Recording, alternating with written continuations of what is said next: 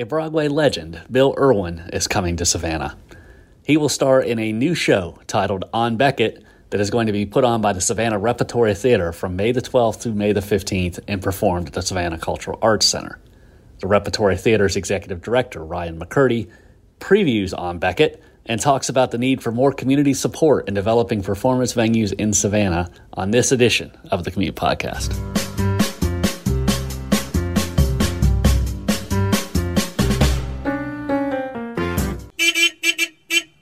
From SavannahNow.com, this is the Commute podcast presented by National Office Systems. I'm Adam Van Brimmer, the opinion editor at Savannah Morning News and the host of this twice-weekly podcast focused on news and happenings in and around Savannah. Today is Thursday, May the 5th. My colleagues, Zach Dennis and Nancy Guan, handle the interviewing duties today. Zach is up first with the Savannah Repertory Theater's Ryan McCurdy. Later, Nancy will talk the U.S. economy with author and internationally respected demographer Ken Grombach, who is a keynote speaker at the annual World Trade Center Savannah luncheon held earlier this week. But first, let's pay the bills. That means the promo read for this podcast presenting sponsor, National Office Systems. Here at the Savannah Morning News, we are in the midst of planning some changes to our office spaces. We need to reconfigure a little bit, make better use of our space. And as the clients of Savannah's premier office design and outfitter, National Office Systems, I have no doubt that the overhaul will ensure our environment remains comfortable and productive. National Office Systems works with Savannah's own dirt modular interiors on layouts and partners with two of the most iconic brands in office furniture, Herman Miller and now, more recently, Knoll, whose products just recently became available. Learn more by visiting www.natoffsys, that's www.natoffsys.com. Now, here's Zach Dennis with Ryan McCurdy. Joining us today on the Thursday episode of the Commute podcast is Ryan McCurdy. He is the executive director? Executive director of the Savannah Repertory Theater. You all have your first kind of big show, and honestly, a pretty groundbreaking show for Savannah in general, kicking off this next weekend. It's the and I'm going to get the dates wrong, but it's the 12th, 13th, 14th, and 15th. You got the dates right. All right. At the Cultural Arts Center on Beckett with Bill Irwin. Ryan, thank you so much for joining me. I'm happy to be here. Thanks for having me. Well, let's start with On Beckett. Like I said, I think this is at least for me personally, this is a big deal for Savannah. You have a incredibly established Broadway, New York actor, film, television, etc., coming to Savannah to put on this one-man show. I guess tell us a little bit about the show, but I know it's been something that he's been performing in New York since, as I think, 2018 or so. Kind of what about the show was like, we need to bring this to Savannah and show Savannah's audience this? Well, I think, and it's funny, not knowing what my title is something that I'm still learning what my title is, because I'm the executive director of a theater company that has not produced a main stage show in my entire tenure of almost 2 years. And that's because, it's taken a long time to get our wheels rolling again post-COVID. But the founding mission of Savannah Rep was to put extraordinary actors at the center of incredible playwrights. I mean, as every theater company wants to have that be their goal. And so when we were thinking about how do we come back from the pandemic, we have one shot to say, we're back, we're going to stay. What is the show that does that? We wanted equal parts comedy and drama, because I think the last 2 years have taught us that we've had to have a pretty good sense of humor to get through this, the abject tragedy of a lot of people's lives this last couple of years. And so it was like, well, what if we had a comedic actor doing dramatic work? Because that's got to work. And that feels like what COVID was for us. It's little bits of levity in the middle of this morass. And I had seen a member of our board and I had seen Bill do this show live just before the pandemic, before we knew that this was all about to happen. We saw it in Los Angeles at the Kirk Douglas.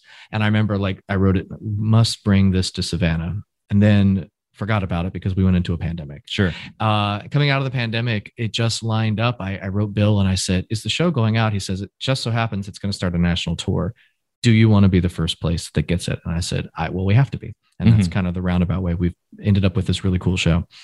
And tell me a little bit about the show. It seems from reading just reviews and other writings about it from New York that it's kind of Bill not even interpreting Samuel Beckett to a degree, but also just kind of, it seems like reckoning with it, playing with the language. To me, the thing that sounded interesting about it is it's like this, you have this writer who's so well known for the style in which he writes, and people are so familiar with it.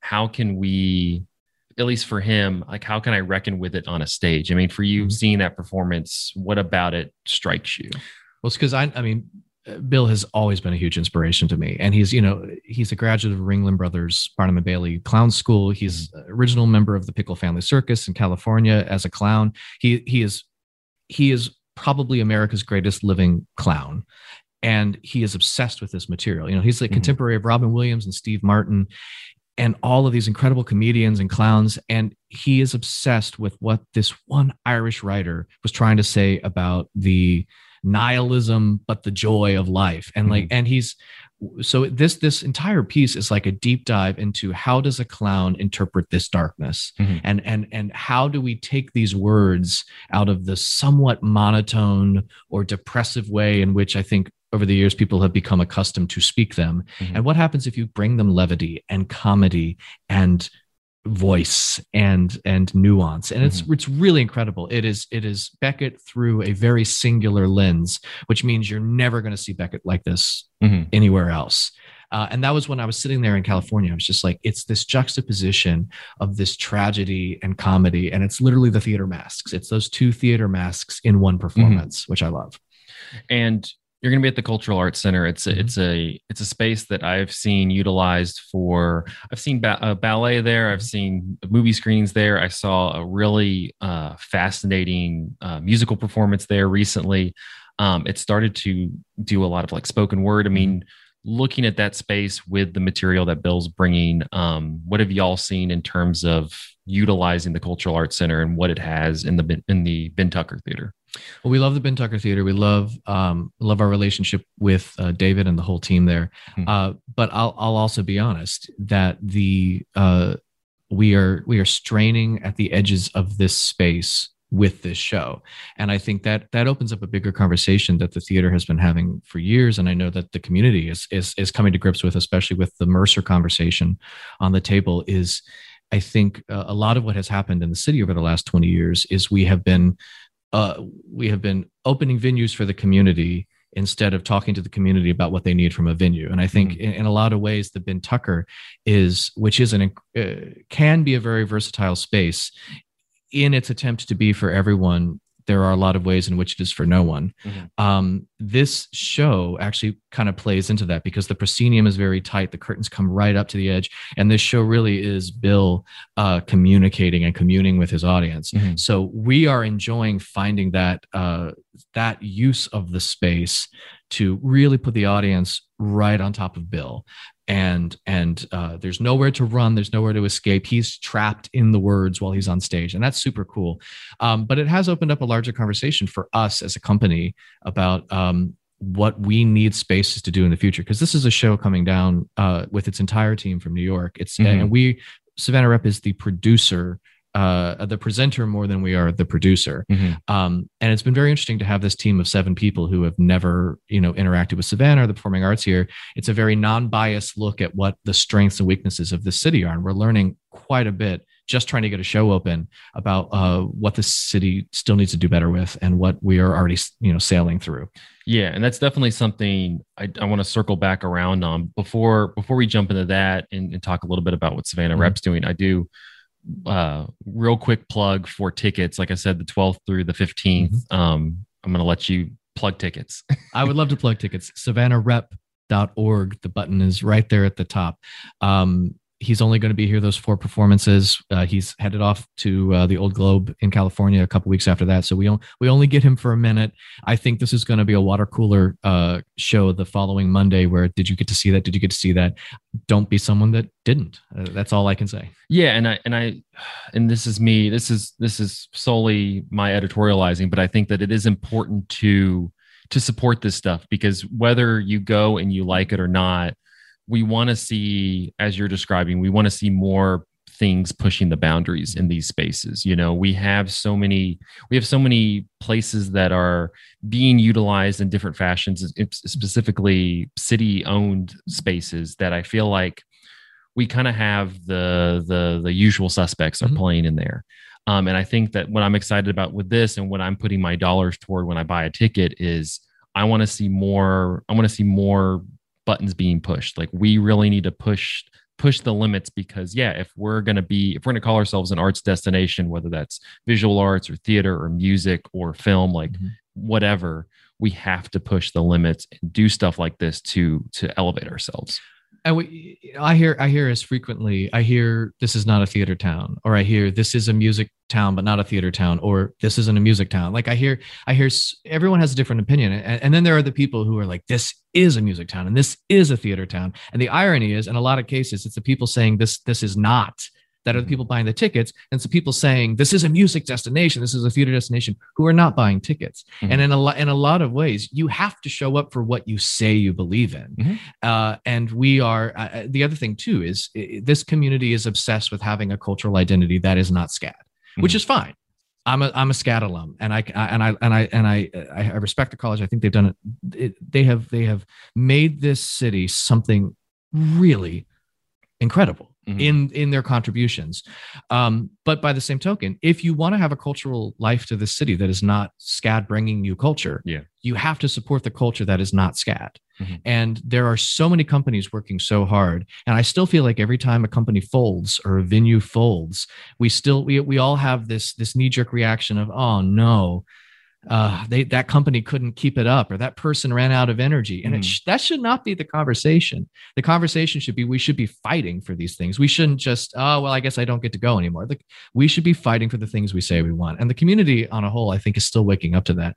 But numbers are soft post-pandemic. And it's like, I know inflation, I know disposable income, I know you have to be very protective, but you've got these big organizations like the Philharmonic, who just announced this incredible season that takes music back to the community. And what Savannah Rep is intending to do by being in the Ben Tucker Theater is bringing theater to the community. And people got to show up. And I mean, I understand the idea that if a classical music or theater or something gets trapped inside of a gilded cage behind gatekeepers and in a venue that seems inaccessible, you're never going to broaden your community. But there are so many groups in this city trying, and we need help. So that's kind of my. No, and I agree. I think, it's easy to get on a podium and say, we need this and we need that and we need the other. But I think at the end of the day, you have to show up. Like for transparency purposes, I'm gonna go on Thursday night and review On Beckett for Savannah Morning News. I paid for a ticket. Yeah, you did. I saw it come in because I'm gonna pay for. I don't need a press handout or what. This is my support for the arts, because the only way, unfortunately, money makes the world go round, and we have to put our money where our mouths are. So if we want to support this kind of stuff, again, go whether you like it or not. At the end, that doesn't matter. This is stuff that's pushing the boundaries. This is stuff that is establishing Savannah as a destination for theater or music or arts or whatever.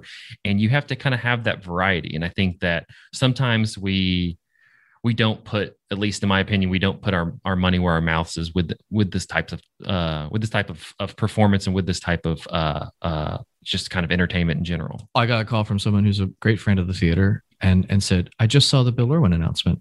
Said, you can't possibly be bringing Bill Irwin to Savannah. I love him. I'm like, well, we are. And then they said, oh, I'm very busy that week and it's a shame I'm going to miss it. Okay, well, that's the push pull. You can't ask for things and you can't desire things that you have no intention of supporting. Yeah.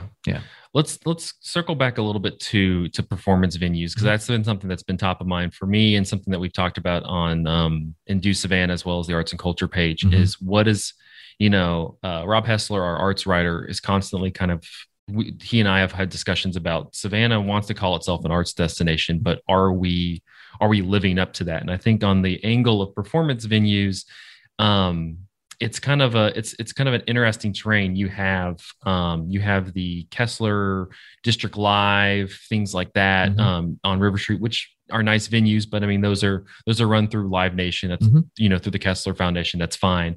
You have the Lucas Theater, the Trustees Theater through SCAD. They run their stuff. They have good programming there, but at the same time, they're running the show there. You have the In Market Arena now. It's going through Live Nation. It has these bigger arena shows. I'm going to go see Cirque du Soleil later today, like that kind of stuff, which is fine. But when it comes to kind of like that mid-level venue, we have the Victory Norths, we have things like that. But it seems like at the same time, we have a dearth when it comes to community funded, community focused performances in kind of a space like we're talking about with the Ben Tucker Theater or something like that. I mean, what is your read on performance venues of that ilk in Savannah? I think it goes back to what we were talking about earlier, which is I think the biggest problem is this continuing intention of building a space before having a discussion with the community leaders. Like, we don't have an arts and science council, but I'm a member of 8 different splinter organizations that are all supposed to be arts leaders getting together and talking, which is great. And everyone involved is incredibly focused on it. But then we get together and we go, oh, it's the same 6 people at every meeting led by a different person. And no one is talking to the city, and the city's not talking to us. There's no arts council. And as a result, you end up with a space like Victory North, which Victory North was, is intended to be a crossover theater venue. Yeah. But when we went in there and did our gala, which went remarkably well, and their in-house team is exceptional, but we bumped in to all of the things that had been all the corners that had been cut to make it into a wedding venue. Yeah. So it's like, well, if it was supposed to be a theater venue, we needed to be part of the conversation. We would have told you the 10 things we would have loved to have had in there that would have saved us the trouble. I mean, the gala we pulled off within an inch of its life, and would not have been able to without the team there. But part of the problem is these spaces are not ready for what we need them to be. So part of it too is that people keep opening spaces and saying, I solved the problem. And I think that's kind of what I'm seeing a lot of. It's like, well, do the Peace Center in Greenville, or do the Galliard in Charleston, do that here, and it solves the problem. But what problem does it solve? We have a glittering jewel box of a theater that is the city's theater, but then no one asked Savannah Rep how we could fill it, or no one asked Savannah Stage how we could fill it. And at the moment, we need very specific things, and we can't do other things. And that's the thing. The community we need to be talking to the people that do this from a production level with our venues. Because right now, I think we're massively overstocked and undervalued. We have too many venues that don't accomplish the things we need them to do. And I think that leads into what you all are building or trying to build on Broughton Street. But I think also one of the conversations I see people having is, well, there's no venues. There's just not any venues left. We had the whole art house movie cinema series, and the kind of prevailing thought for a lot of people was, that sounds great, but like, where are you going to do that? Like, there's just no place where you could do that. And to me, at least personally, I think that there is space that you can do it, but we have to be the actors of change in that. We can't just wait for somebody to come around and build that. We have to kind of put our foot forward and do that. And it seems like that's what you all are doing on Broughton Street with Savannah Rep. Well, that's the intention. And when I opened the freight station with with Sasha Travis, and which then Jen Susie Rand took over and turned into Muse Arts Warehouse, that evolution of that space was was a big eye opener for me, because Sasha and I ran that space for, about maybe 4.5 years. And we were running it as, a theater company's venue that it could occasionally do rentals. And when Jen took it over, she's like, the radical concept was, I don't want to have a production company. I want to have a venue, and everyone else comes. And of course it opened so many eyes. It changed so many lives. I mean, there's something to be said that when she had the closing party for Muse, that 195 people showed up, and that final group photo is astonishing, because it's all people that benefited from that space.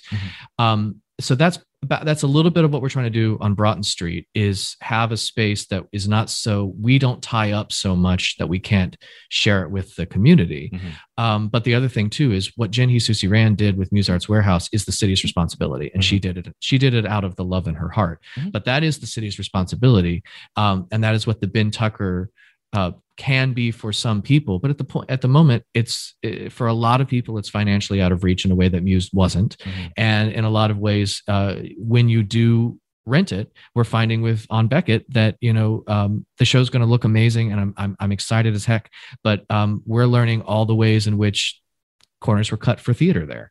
And that ultimately falls on the city's plan and the SPLOST, and how that grand vision compartmentalized. And if you did not have people like David Higdon, who are desperate to make that space bigger than the sum of its parts, that space would have sat empty since day one. It's only because of the advocates. And part of that is too, it's like, and it's hard to pin the blame on that. And I'm not interested in throwing people under the train. The truth is, we opened a space that was supposed to set us apart. We opened the Ben Tucker Theater. It was supposed to make us a competitive arts destination. Sure. And it does not work. Yeah. What do we do now? No, exactly. And I agree with your point that, I think from Stuart Miller to David Higdon to the people, you have so many wonderful people working in there. Absolutely. I would also mention Antonia Larkin, who's curating the gallery there. Like, they're doing some incredible work, but you have to have that at the very top, those people making the calls from city council to the mayor. They also they have to also show their investment. And I know that leading into that election, that they showed, through surveys and other ways, that they supported the arts. And I think we're getting to a point now where they have to back that up, because again, if we're going to be an arts destination and we're going to bring people to Savannah to see performances, see festivals, see our Philharmonic, we're going to have to have the space to utilize that to the 100%. Absolutely. And people have to come to see the work, and it needs to be, I can reach out. That's the thing. The donors know who they are. That's, everyone wants the community to expand. And we give out blocks of tickets to community organizations and say, we want people that have never stepped foot in a theater. That is essential to us. But the truth is, we all know who the donors are, and the donors have to put their money where their mouth is, because if they say that they want complete community access, it must be community access. It must be subsidized by something. And that's just where we are. Yeah. It must be subsidized by something. Yeah. Well, hopefully this is, just continuing the conversation in a way that let's continue to further this and get more voices involved. Again, one more plug for On Beckett, the 12th through the 15th, SavannahRep.org. That's it. So put your money where your mouth is and get a ticket. Appreciate it. Thank you. Ryan, thank you. Adam back here again. Thanks one more time to Ryan McCurdy. It sure sounds like the Savannah Repertory Theater has a very bright future. Before we shift gears from the arts to the economy, let's talk briefly about, sports. More specifically, the upcoming Coastal Empire High School Sports Awards. Presented by the Georgia Ports and sponsored by Chatham Orthopedics Associates, the awards show returns to an in-person format this year after 2 years of virtual shows due to the COVID-19 pandemic. The Best of Preps is scheduled for 7:30 p.m. on Monday, June the 10th at the Johnny Mercer Theater.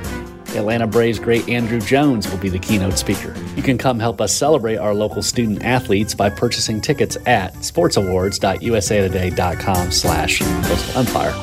One more time, that's sportsawards.usatoday.com/Coastal Empire. You could also go savannahnow.com, click on the tab that will take you to the sports page, so savannahnow.com/sports, and you'll see the link where you can go ahead and click through and get those tickets. It's easier than trying to remember that very, very long URL.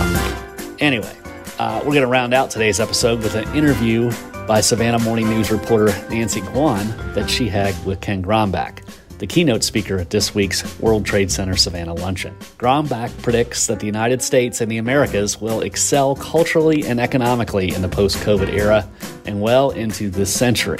He's about to tell you why in this discussion. Here's Nancy and Ken Grombach. Demography in a pinch. She said it's a 30,000-foot view of how demographics inform future economic trends. I'm not sure if I summarized that correctly, but in today's keynote, you portrayed the U.S. as being, in a superior position demographically. Would you just mind explaining that reasoning behind that? Okay, the United States has a unique position because we had kids.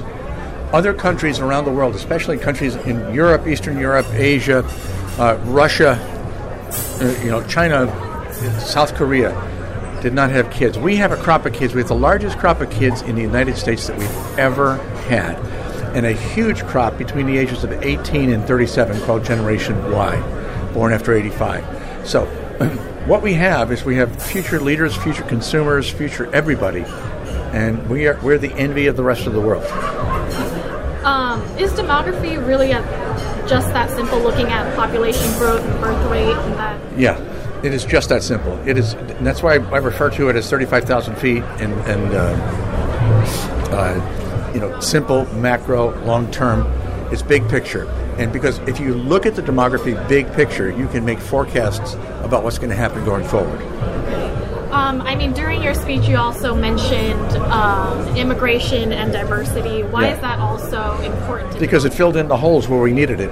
We have a generation that was born 1965 to 1984 that was diminutive. And without the Latinos that poured into the country as a result of the labor shortage to satisfy the baby boomers in this generation, we'd be cooked going forward. We need them. We are a nation of diversity, and you are evidence of that. How can we bring these big picture kind of themes to a region like Savannah, Chatham County, or even Georgia? You keep on publishing them. I tell you, it's, and I'll be straight with you, and this is between me and you. It doesn't mean, it's not off the record. People don't get it. People think if they look at a population of 100 million versus another population of 100 million, they're the same. No, they're not. They are not the same. You need to know how old they are, how sick they are, what kind of nutrition they get, what kind of health care they get, who are they. And Vladimir Putin has found that out. Vladimir Putin has a country that cannot survive. It simply cannot survive going forward. So he thought he would annex more young, healthy people. Picked the wrong country. That makes sense what you've said, but I think people still think of demography as kind of a counterintuitive way of thinking. For me, it's totally pragmatic. It is not subjective. It is totally objective. So, yeah, I had an economist tell me at a cocktail party a couple of weeks ago that demography was a subset of economics. It's not. No, it's the other way around. Economics is a subset of demographics. People came first. People invented money. Without people, you don't have anything. Just as a last thing, what can you say about, Georgia's kind of demographics informing our future workforce? It's, like you said, becoming almost a majority minority. Yeah, and that's fine. You're healthy. And you are a representative of what the United States is going to become, but you're going to be on the leading edge. So what could be better than that? Any last words? Yeah, I would encourage you to cultivate your population here of African Americans. Cultivate your population of Asians. There aren't enough Asians here in Georgia. Lose the whole anti-immigrant thing, totally. And lose the whole bigotry thing. And realize who you are, because you're leading edge. Georgia is leading edge. It's a wonderful state. All right, thank you so much. Okay, Ken. cool. Yeah, my pleasure. That's all for the Thursday Commute podcast. Thanks one last time to our presenting sponsor, National Office Systems. Before I sign off, remember that we publish new Commute episodes every Tuesday and Thursday. Whatever your interests, you will find interviews of interest in our archives. If you missed the Commute earlier this week, for example, you missed a wide-ranging discussion with the leader of Savannah's leading preservation organization, the Historic Savannah Foundation. Find that episode by searching The Commute with that Savannah opinion on your favorite podcast app. The Commute returns next Tuesday when we talk about the pending fire fee for property owners in unincorporated Chatham with Chatham Fire's Chuck Kearns. We will talk to you then.